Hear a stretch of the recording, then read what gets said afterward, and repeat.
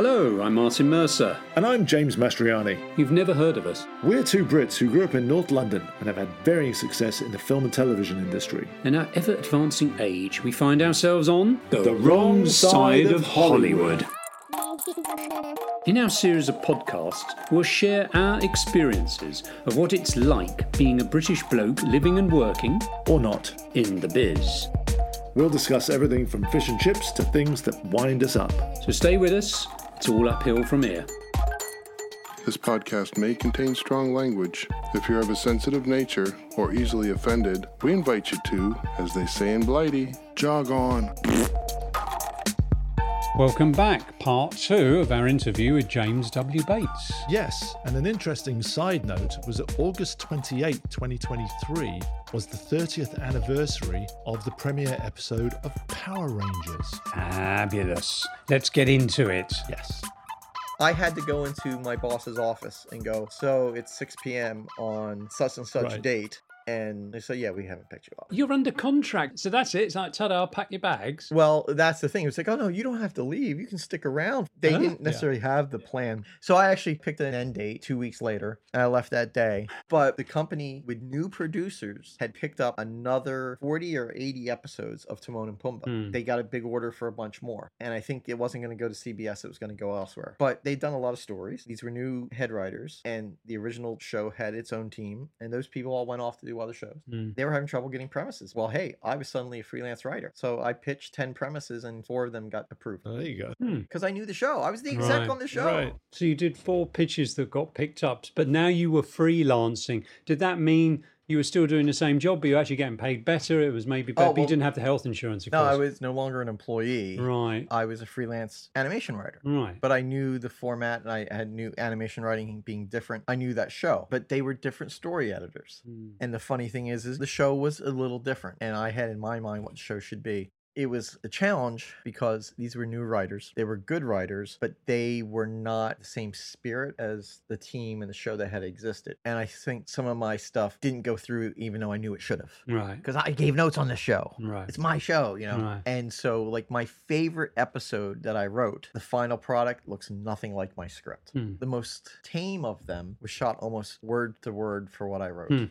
Wow. And it's just one of those sod's things. law, isn't it? Yeah. And that's the other thing is in the process in animation, shows were starting to be more storyboard based, you know, but at this point they still followed the script. But because my experience being an animation exec who gave notes, I kind of knew how to write for animation. It's interesting because I still love that show. I'm part of the Lion King franchise. Sorry, but I got to get in there. Oh, I'm babbling. It's tough, I know. You're a tough one, you are. No. But, Yeah. no, but I didn't know this. I certainly didn't know about you. Got in there at quite a high position. You'd had a taste of that. And now, boom, you find yourself in the freelance world, part of these great IPs. Oh, yeah. And this is obviously before the next great IP you joined, which is Power Rangers.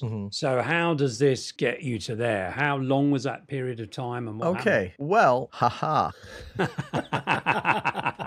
That's not the next great IP I joined. Oh, okay. The saving grace in my life, and the only reason I think I still exist, is my wife. Oh, Now- that's sweet, Karen. She's a perfect woman, except for one fatal flaw. She married you. Horrible taste. Yeah. Horrible judgment.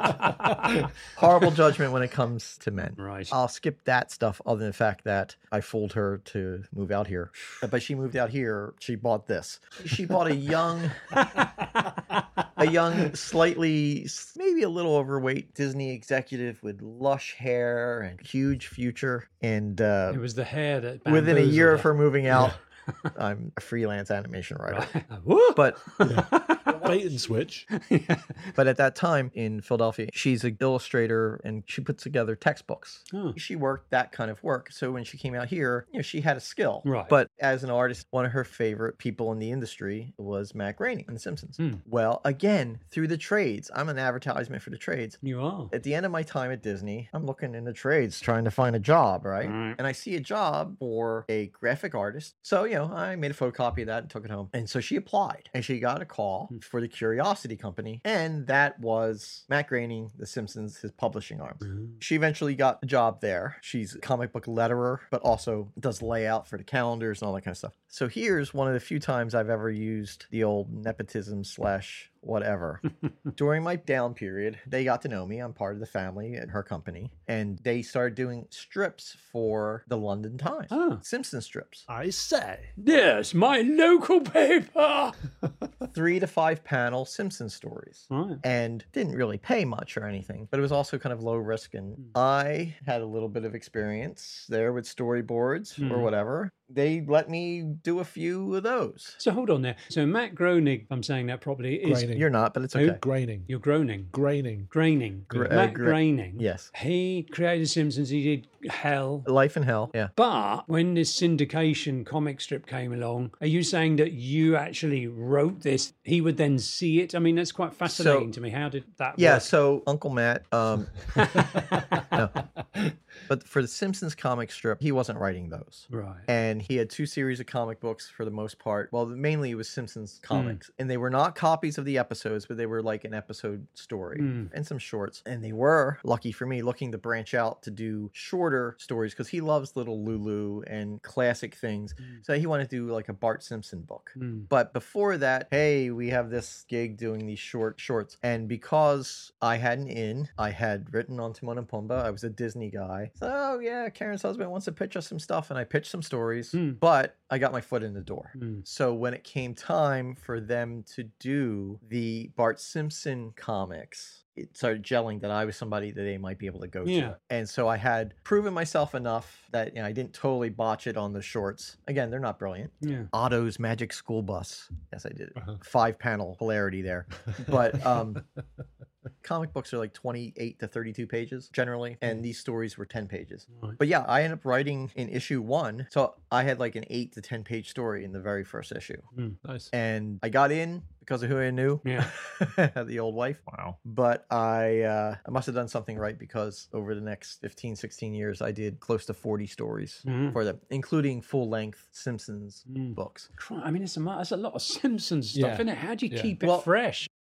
The show's now up to 800 episodes, 30 plus years. Yeah. But Unbelievable. when I started So- writing on it, they already had 200, 300. So you have to come up with stories that they haven't done. You're not doing their stories. Right, but because of the stories like on the TV show, I hate to say it, I'm sorry, I was never a fan of it. But that's nothing to do with the show; it's to do with my lack of wherewithal. But I never tuned into it. But the thing is I do remember people were always. I mean, this is back in the 90s, and I was living in Texas, and it was there's your very problem. relevant. And Simpsons was this thing that's almost foretold the future with many of it. The whole Sure. Donald Trump business. That was quite a feat. You were involved with all that, I'm taking Well, over no, those years. I never worked on the television show. Oh, okay, just the comics. But the challenge, though, Yeah. is that TV show has done everything. Right, okay. But they continue to do fresh stuff. Yeah. And, still to this day. But having to come up and pitch a story that you're not just copying what they've done, I must have done something right because I did a lot of them. Yeah, that's a lot. That company was called Bongo Comics. It was a good company and they would rely on me, but it was also a different discipline. But I wasn't getting consistent work.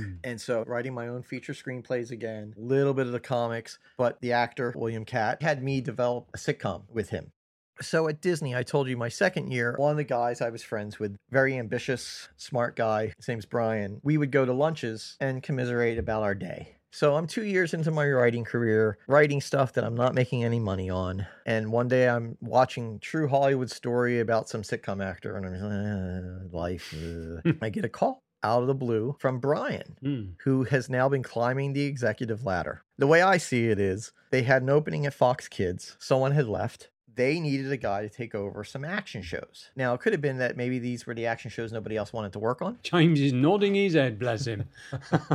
So, can you come down? I don't know. I already have the job. I just have to meet Brian's boss. But they basically needed someone. Oh, so you weren't going down there wondering if you were going to be employed? No, I didn't know. I didn't know for sure. Oh, okay. Because remember, at Disney, I was development associate. And I was actually doing kind of a job of the manager. I just hadn't officially been given that job. Yeah. So they're bringing me in as associate director because you have to go up a level. And I'm being offered a job. And again, I had sold 2.5 features at that point. Yeah. I'm not going to turn down a day job. No. And the thing is, Kim Christensen and Brian, they knew me.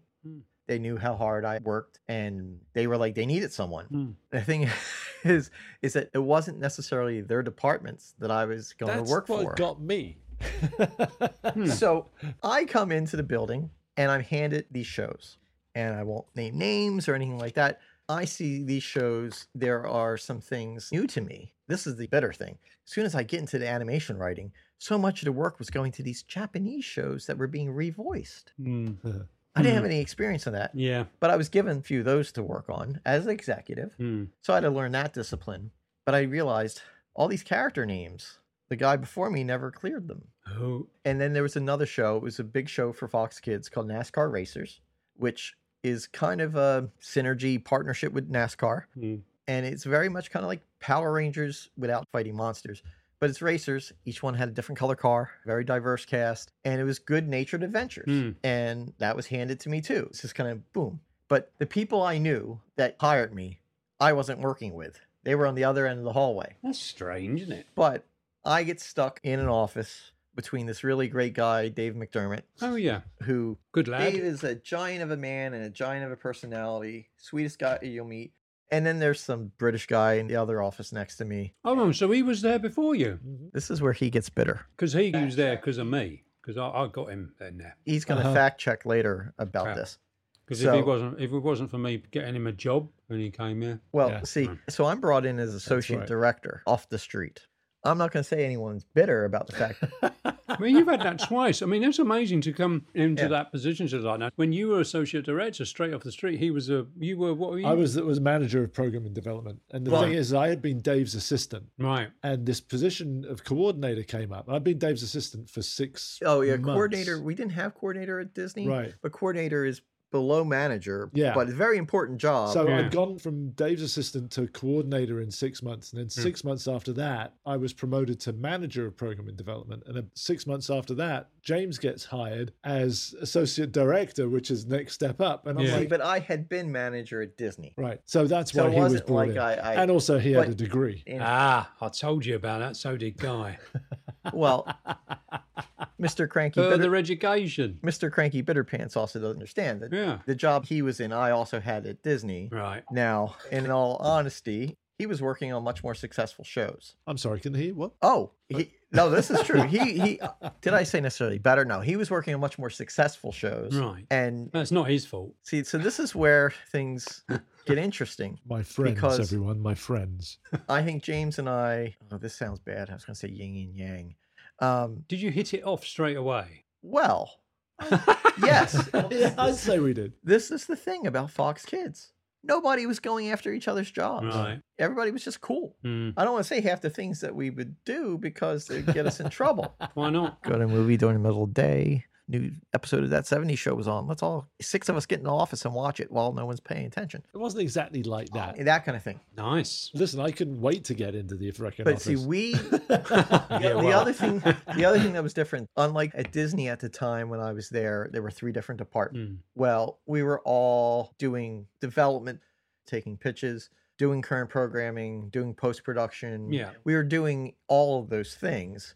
So we weren't competing. Yeah. And if there was any competition, it was with Fox Family Channel, which was on the other side of the hallway. Right. And that's who Kim and That's who Kim and Brian worked Yeah. for. But I was a stranger, but I was welcomed pretty much. Mm. So here is where it becomes a Bates story. We all like each other. It's a good place to work. Happy. Right. Made friends. Friends I'm still friends with now 20 years later. Mm. That's the kind of place it was. One morning, there's a memo in my mail slot that I recognize. It's got Mickey on it. Hmm. Chaim has sold to Disney. Oh, just that's how you find out, just with a little note. There have been rumors and Right. stuff, and I will not do. You see, James is looking at me. Here's the thing: one of the other plays I was in high school, I played Dracula. Now I look like Bernie Sanders now. Again, then I had lush black hair. No more hair. At that point, my ability to do impersonations, everything within the first 5 words turns into Dracula. So, Mr. Saban, you want to do it? the memo. Oh yeah, he sent a memo. He sent a memo a few weeks earlier saying there's rumors going around about me selling the company. That James was going to quote in his Dracula voice is, what am I, a moron? Right. Which is IM's way of saying I'm be stupid to Yeah. sell the company, which Yeah. was all things to quell the rumors. And then 2 weeks later, there's Mickey Mouse on a memo. So, He's a moron. and at that point, James and I become, good friends. So here's the interesting thing. We didn't know. One of our other coworkers, Patrick, had been courted by Fox. Again, long story short, it's what you should call my episode here, is that... Yeah. Okay. Yeah, all right, done. Done. Okay. Is there was still what you would call in the biz real estate. The shows that were airing that we were making, Yeah. all those properties were bought by Disney. Mm. Disney now owned them basically. Mm. But it's not like they turned off the show on Fox affiliates. Mm. No, they still had another 8 months to a year to air on Fox channels. Mm. Well, Patrick, he needed a crew, and James and I were offered to go. Oh. So we had to make the decision, do we go? Yeah. Well, hey, and then there's opportunity at Fox. For me, it's like, well, some of the old ghosts are still over there at Disney. Yeah, your soul's still in a closet somewhere, isn't it? It's in Oh, the animation building. Okay. Yeah, that joke's been around since 1995. my I'd like to college reiterate friends. it. James likes his old jokes. So I'm friends with basically, many of them. who knows? If we had stayed, we might have been retained by Disney. Right. We might not have been, Right. but we were being offered a chance to go work on the Die Hard building, Mm. which oversees the Fox Yeah. lot. Nakatomi Plaza. And of course, Plaza, even. with the carrot that we might be kept on. Right. So we both went, and of course, there was nothing there for us afterwards. There was never anything there. But that's beside the point. So well, hold on. I just want to get into that. So you were used and abused as a transition of people to just tie up the bows and Yeah. dot the T's and cross And then the it was I's. like, okay, thank you, bye-bye. Yeah. What's interesting is I was always an animation and Disney fan as a kid. Mm. I walked through college graduation wearing Mickey Mouse ears instead of a cap. Oh dear.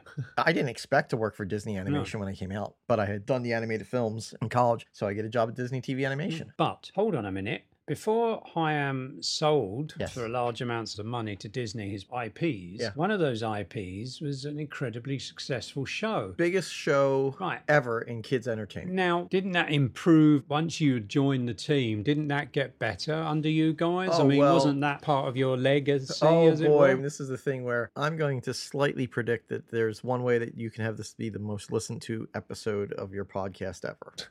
Carry on. That is for me to let the Power Rangers fandom know that they could listen to me talk. Yes. Because there's stuff I can't talk about. Why? It doesn't do me any good, and some of it's for legal purposes. okay. I mean, I can talk about the process of making the show, Hmm. but there was a lot of drama off screen. Mm. That's when I was head writer. When I worked at Fox Kids, I had nothing to do with Power Rangers except at the very, very end when I was the final executive. Mm. I'd have to get a little check mark on a sheet saying that this passes standards and practices. Mm. But I will say the show is its own unique, entertaining, when it's at its best, aspirational. I mean, it's not Shakespeare. No. It's repurposed Yeah. from a show, and sometimes it doesn't necessarily match. Mm. It works the way good old Godzilla movies go. Yeah, exactly. Modern Godzilla movies haven't succeeded. It's because the appeal of Godzilla that Mm. really works, that has worked for 70 years, Mm-hmm. it's the guy in a rubber suit. Tasakachi. Right. Tasakato.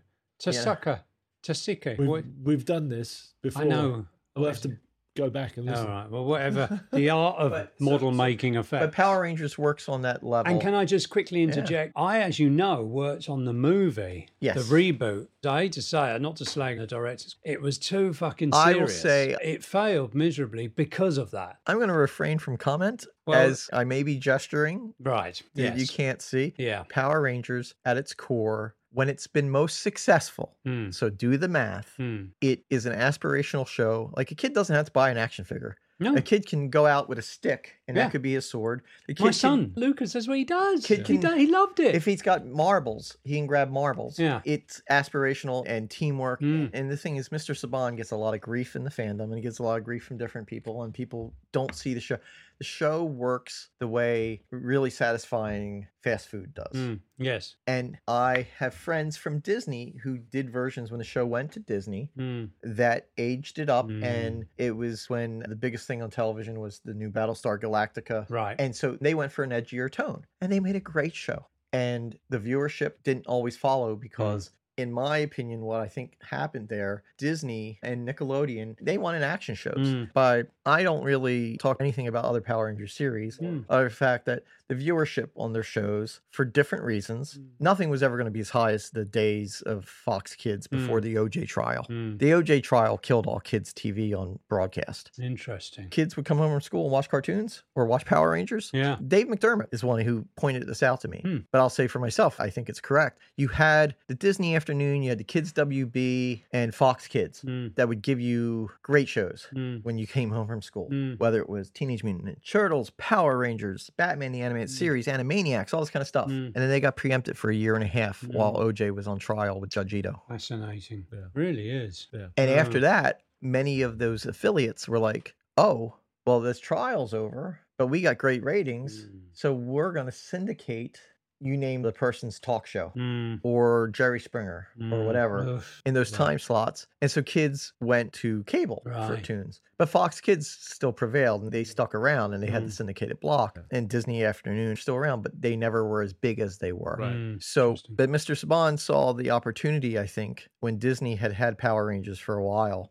He no longer had a network, but he saw he could get Power Rangers back. And I think he has a basic philosophy for the show. That is why it's successful. And this goes back to the movie. The movie tried to be for an older, more broad range audience. But the show, when he bought it back, it didn't depend on whatever season, because the seasons are always different every 2 years in Japan. Some of them are more adult, some of them are less, some of them are themed on cops, some are space rangers, some are samurai. So Mr. Saban saw the opportunity, hey, I'm going to buy it back from Disney. And he went to Nickelodeon and said, you've been trying to do an action show. Why don't we make a real estate deal and I'll produce the show and you put it on your network. Now, Nickelodeon creates tons of great shows in-house, but they made this deal. And one of Chaim Saban's top executives was a guy named Brian. Now, he's a producer on the feature. He is now. He was on the feature that you worked on. Oh, was he? Oh, yeah, he was a producer. I'm sure I probably got an email from him then. Oh, absolutely. I do remember a Brian. Yeah, oh, yeah. Oh, hello, Brian. Yeah. So to not go too deep into it, they had source material that wasn't very American. And they had a producer from the old days who really liked that source material. And he had his way of doing things. And he had some writers, just a couple, and they were making a show very close to the Japanese. And it wasn't making everyone happy. It's a collaborative thing. This is very diplomatic of you, James. Too diplomatic for this show. So sorry, just to cut in. Are you saying that the Japanese culture and everything is obviously quite different from America? In this iteration of Power Rangers as it was now, in this sort of, it was very successful. Disney had brought it because of that success, because of the toy sales, and then they kind of did their magic to it. He said that, not me. And then Chaim, I'd never met him. I've seen him on that Netflix show talking about Power Rangers and the toys, and he seems very passionate and very creative producer, actually. So he took this thing back, but it had been futzed about with so much, it would now have been more going towards a Japanese style of culture and storytelling. Well, last show Disney did, they were swinging for something a little bit aged up. Right, older. Now, Chaim was very financially successful and creatively successful doing a version of the show that it includes girls, it's girl heroes, but it really targeted that toy buying market. I mean, when I was at Disney, I didn't realize that they generally don't make villain toys or the female character toys because they don't sell. Really? Well, at least back in the day, because little boys are the ones that buy action figures and buy the vehicles. So we had a show that was based on ancestral samurai, but Power Rangers tends to be high school. So that wasn't necessarily meshing, but it was a really good source material show. Yes, it was. Very good show. But there aren't many ancestral samurai that live in Encino, right? Yeah. And so it was, how do you adapt it? And the producer, Jonathan Zakor, and his team that were there, they were keeping very close to the original source material. Their story editor had never written anything. She was a translator. Their one staff writer, she had written on Power Rangers before. Very nice, good to work with. And another writer who he was a newbie. And it was just these two writers trying to create the show. Wow. And when I got the call, again from Brian, they were, I think it was 6 weeks from the start of production. And they wanted the scripts to be changed. They had written 15 of them, but I think Mr. Saban wanted a Fox Kids sensibility. And Fox Kids is the original X-Men the Animated Series. NASCAR racers, Power Rangers, Digimon. Name some more, James. Beetleborgs. Yeah, Beetleborgs, for sure. It is aspirational fun, superheroes, good, evil, wrapped up pretty much in one episode. And if you sell a few toys, that's okay too. Yeah. But Just. and so Brian would have to speak to it himself, but I believe the thought was, okay, we kind of got a crisis here. Mr. Saban is going to shut down things, which cost money, and puts shoot dates and crews and sets and everything in New Zealand. Right, because it wasn't done here anymore, was No. it? They changed that, Disney. Yeah. I think that was a Disney thing. Yeah, it was Disney. But there were sets being built. There were things being set up. And suddenly you had scripts that weren't approved. So Brian reached out to Fox Kids people. And it was me, our friend Jonathan Rosenthal, who was another exec, and Dave McDermott he reached out to. Dave couldn't make the meeting. So Jonathan and I went there and we watched a table read. The example I give is that they were really sticking to the Japanese show, and they're a group of 5 kids, and there's the country girl, and she's a little bit klutzy. And then there's kind of the fun guy. Now they're going to have a little bit of a romance going on. But in the Japanese episode, she trips the fun guy, and and she's like, oh my gosh, she feels awful. I'm going to get you a flower poultice. Right. Seriously, in the Japanese. Yeah. Now, In the Japanese, it works. Yeah. I don't know if anyone explain what a flower poultice is, Yeah. but it's an old-timey way of healing something Yeah, James uses it all the time. that farmers used to do. Well, I'm sitting there, and they kept that. That was in the script. Yeah, as that's that. odd, isn't it? And I'm like, 5-year-old American audience. Yeah. So I say, she should just go to the fridge and grab a bag of peas. Right. Oh, yeah, that's a good idea. You say that whilst you're there. Yeah. That's your first, right? Okay, but that is one tiny example of the kind of things that I was like, oh, do I have to be William Goldman to come up with that? No, but I do. So, so Brian calls me later, and I get along well enough with everyone in the room, and he asked me, I need to bring in a head writer. And he's like, James, you know writers. Who do you bring in? I said, James Bates. Good man. Yes, there you go. And? Well, The again, rest is history. and so I was given the opportunity. It was going to be a short-term thing. I'm like, I'm going to punch up some scripts, Yeah. and it was going to get a small weekly salary and then a little bit of money each time a script got approved. Oh. And we are basically now 5 weeks from production. No health insurance, of course. Freelance, right? Freelance. Yeah. Yeah. But here's the thing, and what James can attest to, but I think I was given that job like on a Thursday, and by Monday, I rewrote the first 3 scripts. Wow. That's a pretty fast rewrite. Amazing. I know what the mission statement was. It wasn't to create James Bates's Power Rangers. Right. And wasn't to create the producer's Power Rangers. It was Chaim Saban's Power Rangers. And I knew his philosophy. But these scripts, in their dialogue, they weren't even using contractions. You cannot do that. It wasn't, you can't do that. So I did. And here's the thing. So the scripts went to Mr. Saban. And at this point, I'm still an infidel. I'm still being brought in against the current team's wishes. Really? But not against Chaim's wish. No, Chaim was like, I need the show Right, to get done, okay, right? okay, right. And Brian, Right. who Chaim trusted, Right. gave me a shot. And the producer had met me and liked me well enough to say, oh, okay, hey, if you want to force this guy on me. And Jeez. so Mr. Saban reads the script, and I'm figuring, yeah, I just made $1,500. The 3 scripts were immediately approved. Wow. The show could start going into production in 6 weeks. So literally just by paying you, your genius, I'm going to say I don't use genius and you in the same sentence ever before, have literally, you've started production, you're saving money straight away. Nobody's hanging around, right? Sure, That's but- huge. Yeah, it's massive. So here's the thing I often will talk about on that job, because I wanted to be, when I was 24, 25, I said, I want to be a story editor by the time I'm 28. Right. Okay, so I'm 40 at that point. Yeah. Yeah. And the latest thing I'd done, I'd written an episode of the best animated show. It was called Wolverine and the X-Men. And my episode was really well liked. This was going to get me back on the map. And then season 2 got canceled, even though it was one of the top rated animated shows, because Marvel wasn't money making.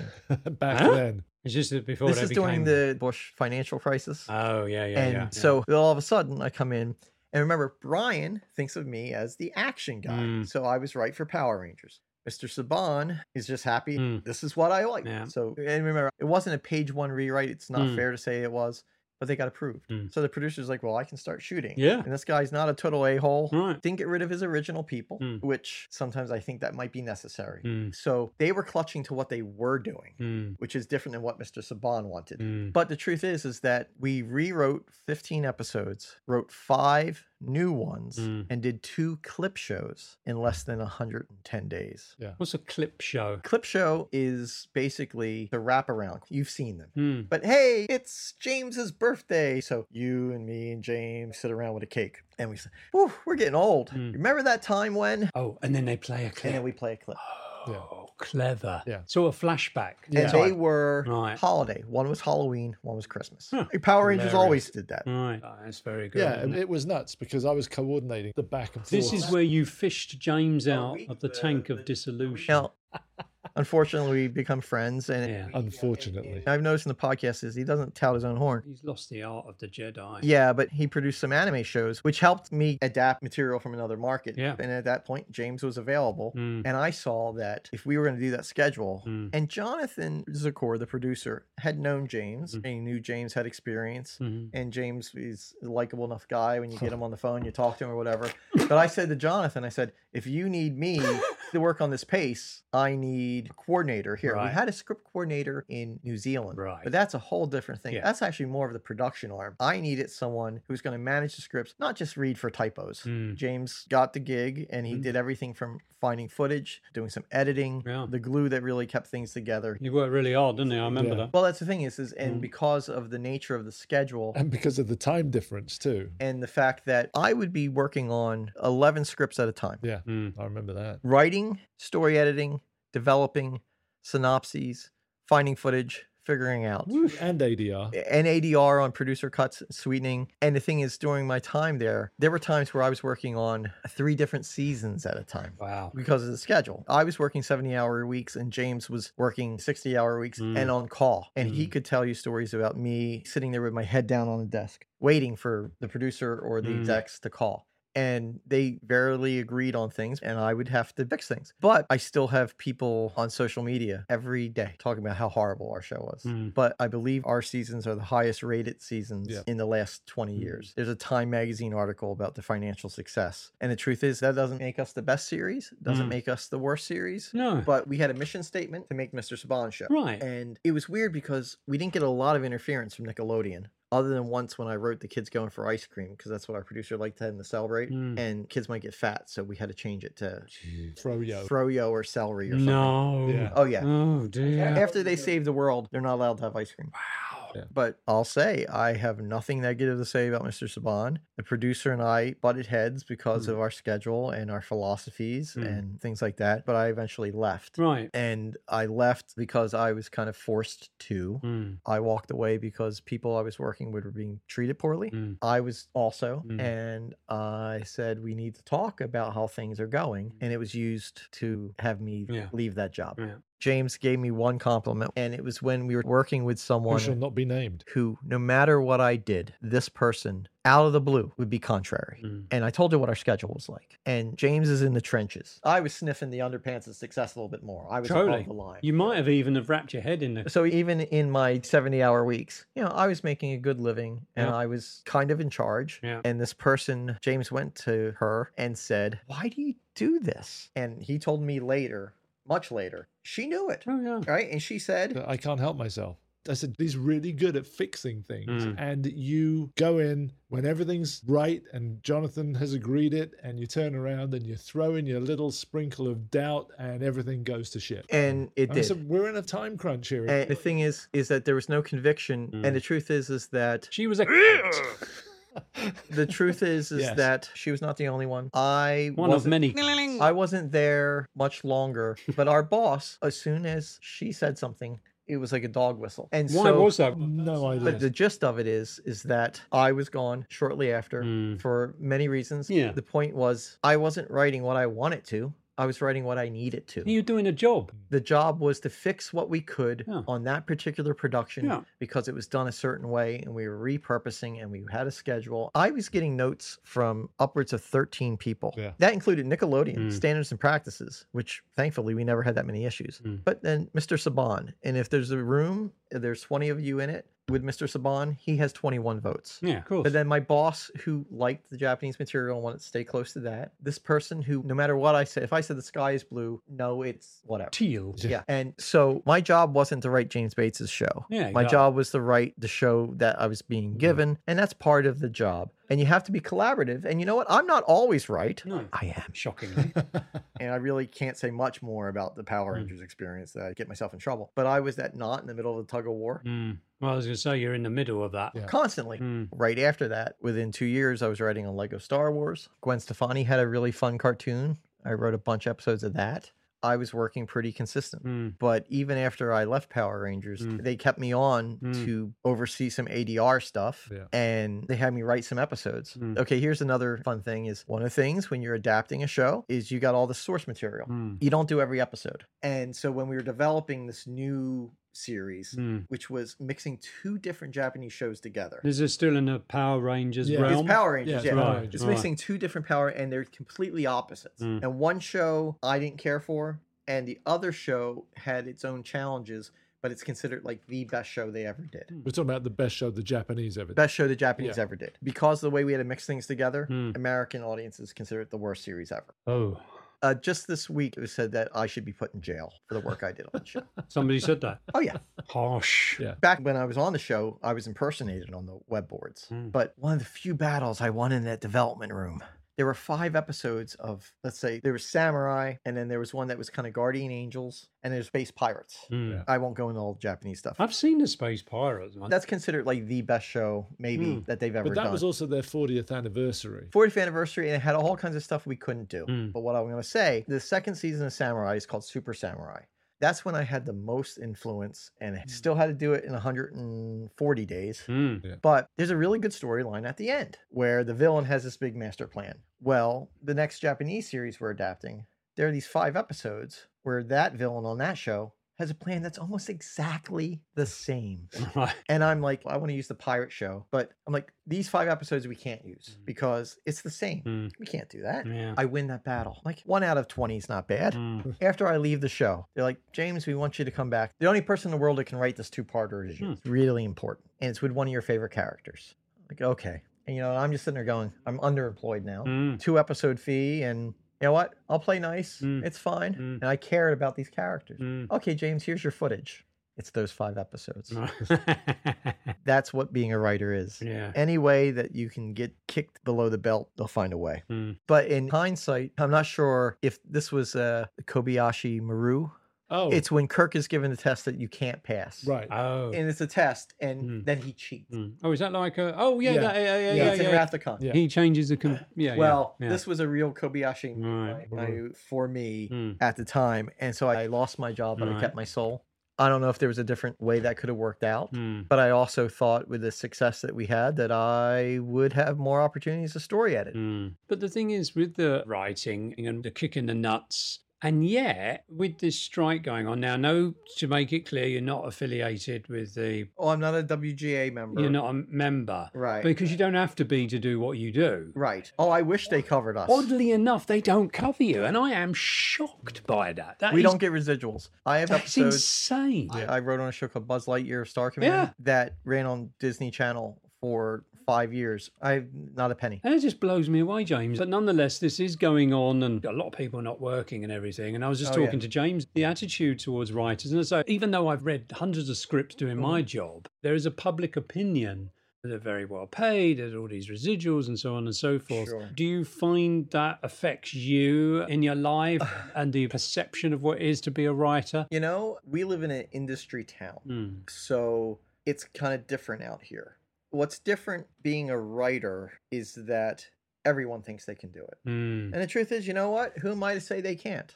You know, I just helped produce a short film in the past 2 years with James and Peter Bruno. And those it was hacks. probably our 10th or 15th project that we've tried to get together, and it's the first one that got made. Now, I have another friend who his lovely wife just wrote a horror short that's part of a competition, and when Sally's movie get made. Oh, that's not it. It's Well, no, but I'm just saying. and that's just a joke, that whole situation. The way that you go into this, it's one of those careers. My experience doesn't necessarily mean anything to when you walk into a room, because as soon as Final Draft came out as a piece of software, everyone can do it. If we all sat at a table and said, "Oh, sketch us something," people immediately know that you're going to be a better artist. They see what you can do right there. But when it comes to writing, if you go into any bar and you go, "Hey, looking for screenplays," everyone's got one. And people see it as a lottery ticket. And that's me being a jerk, because I've dedicated my life. I traded my entire life with my family in New Jersey to pursue this dream.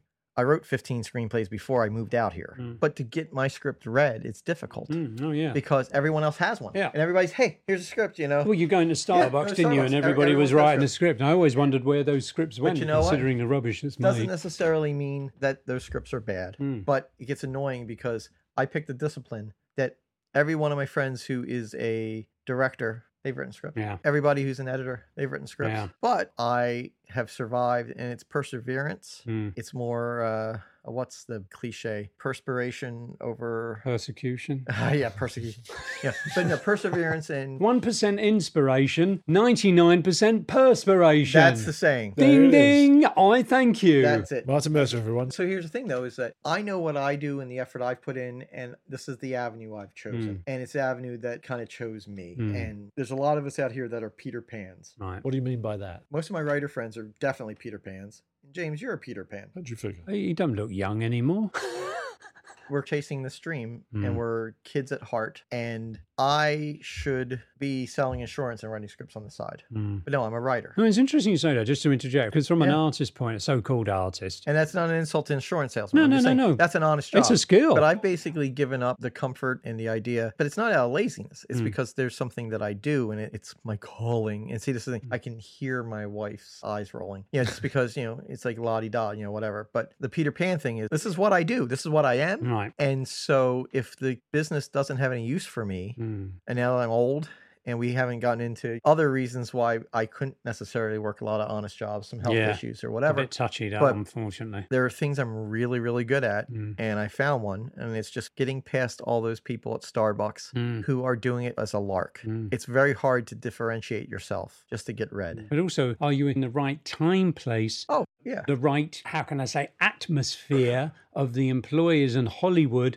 What are they looking for? Sure. It's not even if your story fits. It's if you fit, ideological photo fit of what that writer should be, Sure. or from, or wherever, And the thing is, I don't know necessarily when it comes to your craft with storyboarding or even just like set decorator or a costume designer. It's different when it comes to scripts, because when it comes to like a costume designer, I think there's a lot of them that they're not all 25-year-olds. They're not all flavor of the month, and they physically can show you something right off the bat or do something. This is using that as an example where Well, I think they're all very competitive. I mean, certainly from No, very storyboards, competitive. you can look every day and go, look at that guy, look at that girl, look at what they can do. It's just incredible artwork. It's about who you know. It's about mates helping you that's- out. yeah. A lot of it, certainly in my career, mates helping you out. No, absolutely. You And that's know? the thing is I've had a rough patch recently. Pandemic didn't help, where people that have hired me again and again as a writer either retired or they have a show that is a staff right now that there's no slots open. Yeah. There used to be more freelance opportunities than there are of late.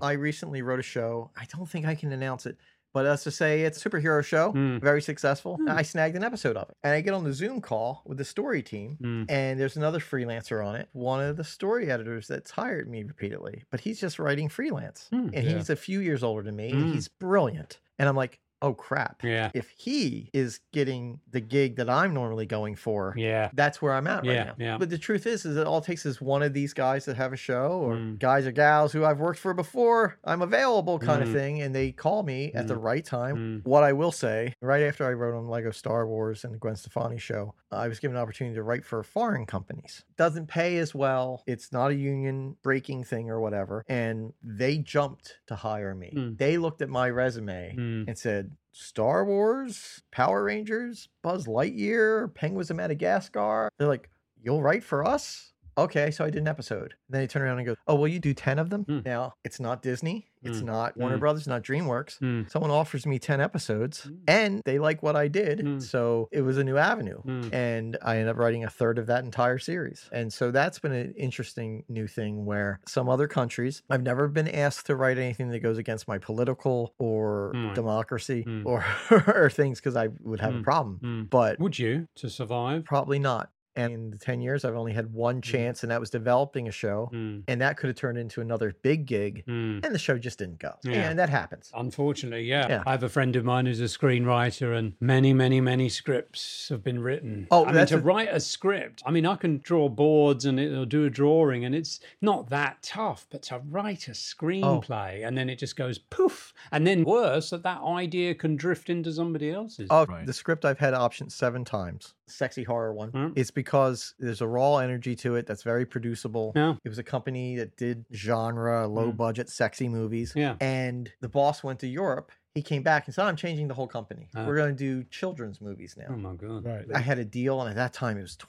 $26,000. That was FU money. Nothing to sniff at. Yeah. No. But this is 1995. I mean, this was going to happen. I mean, it had a famous Hollywood guy's son was going to direct. Really? Rock and roll star's girlfriend was going to be the actor. And the thing is, it's a fun script. You know, it's kind of dated now, and it's not very PC. And it just didn't happen. And a version of it got made by someone who stole it from me. Oh, but you never pursued that legally. Oh, my career would be over. I had a major company steal an outline from me recently. Right. And my wonderful agents found out about it. And I ended up getting a story credit and a little bit of money. But I won't say anything more about it than that because it's just a stinky situation.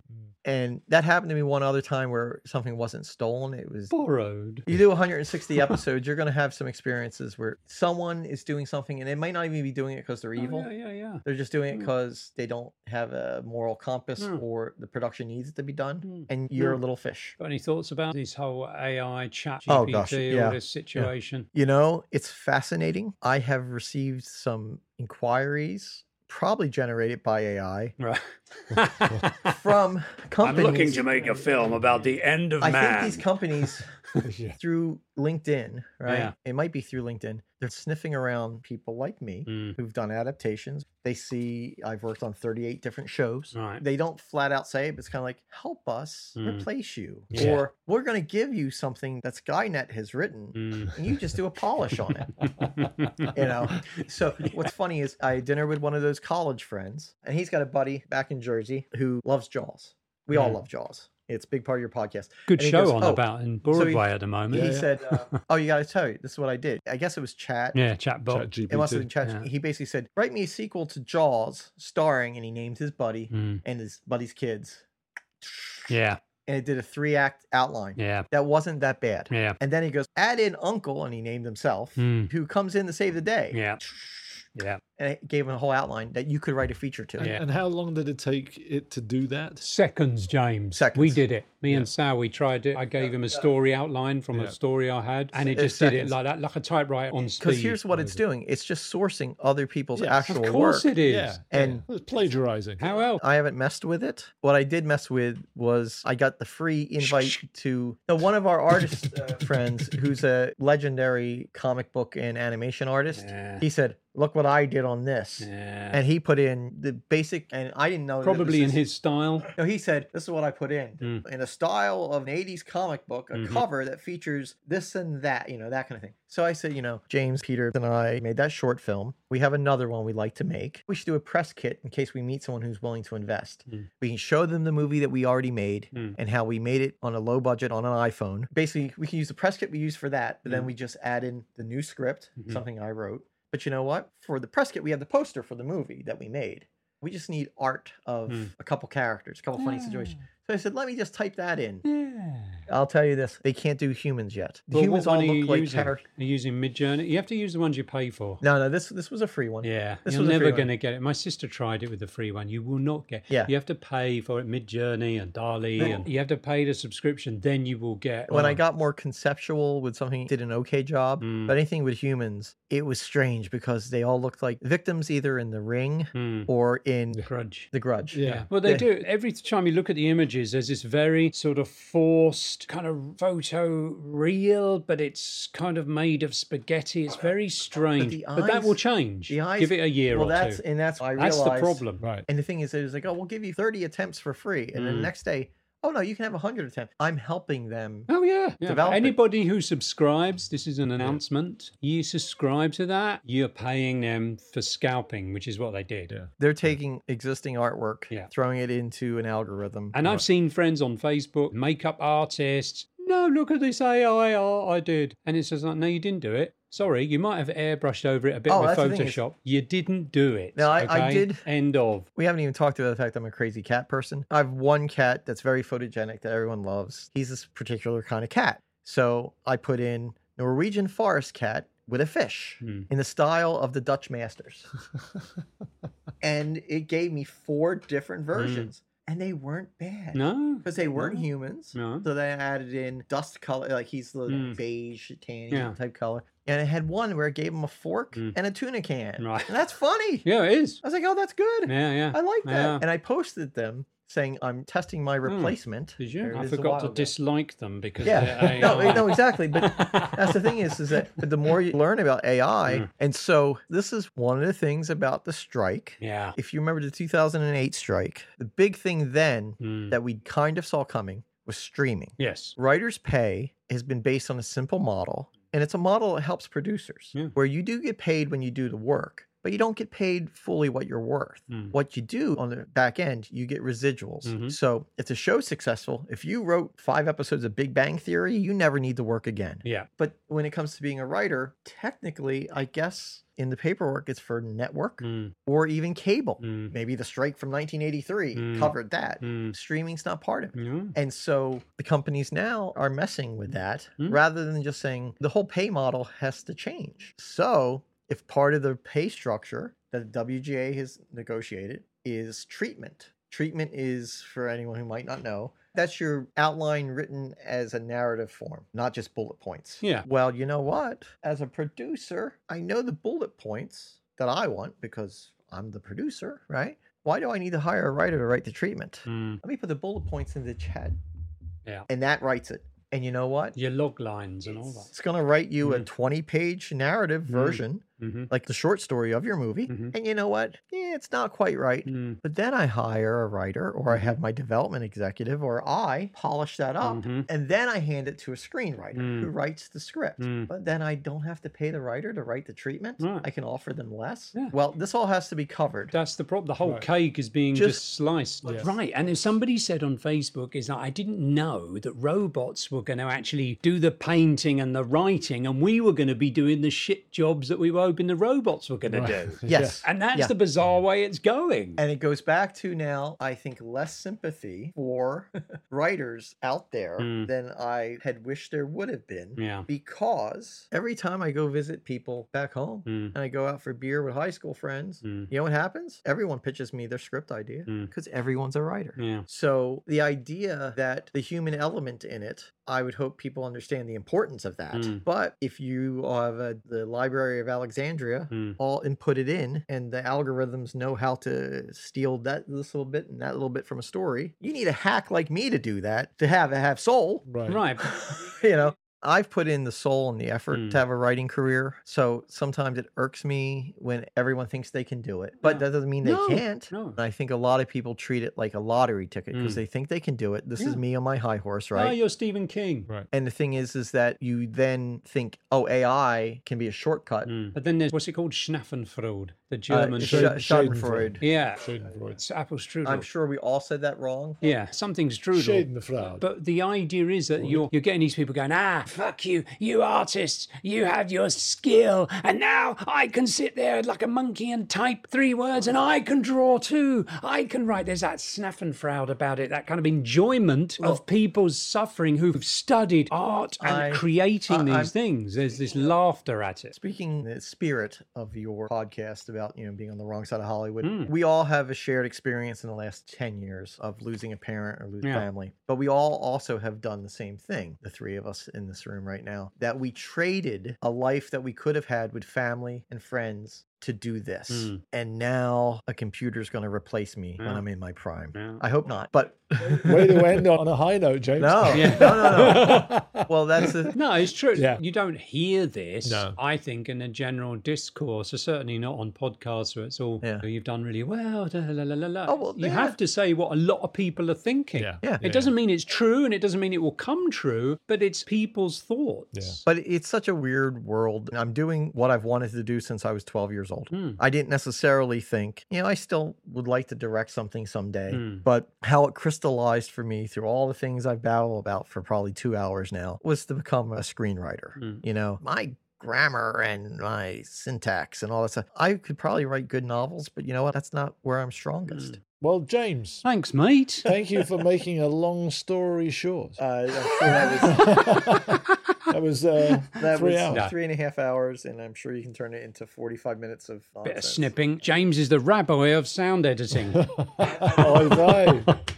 James, thank you. Seriously. Yeah, thanks, Appreciate mate. you coming in. And Learned a lot about it's your an honor to past. be included, even though I've got the British name. My DNA test, which everyone knew that I was Greek, Polish, Italian. No, I'm Polish, and the rest is British and Irish. British and Irish, huh? Yeah. How much English? Yeah. Probably at least 30-40%. Well, Bottom half. But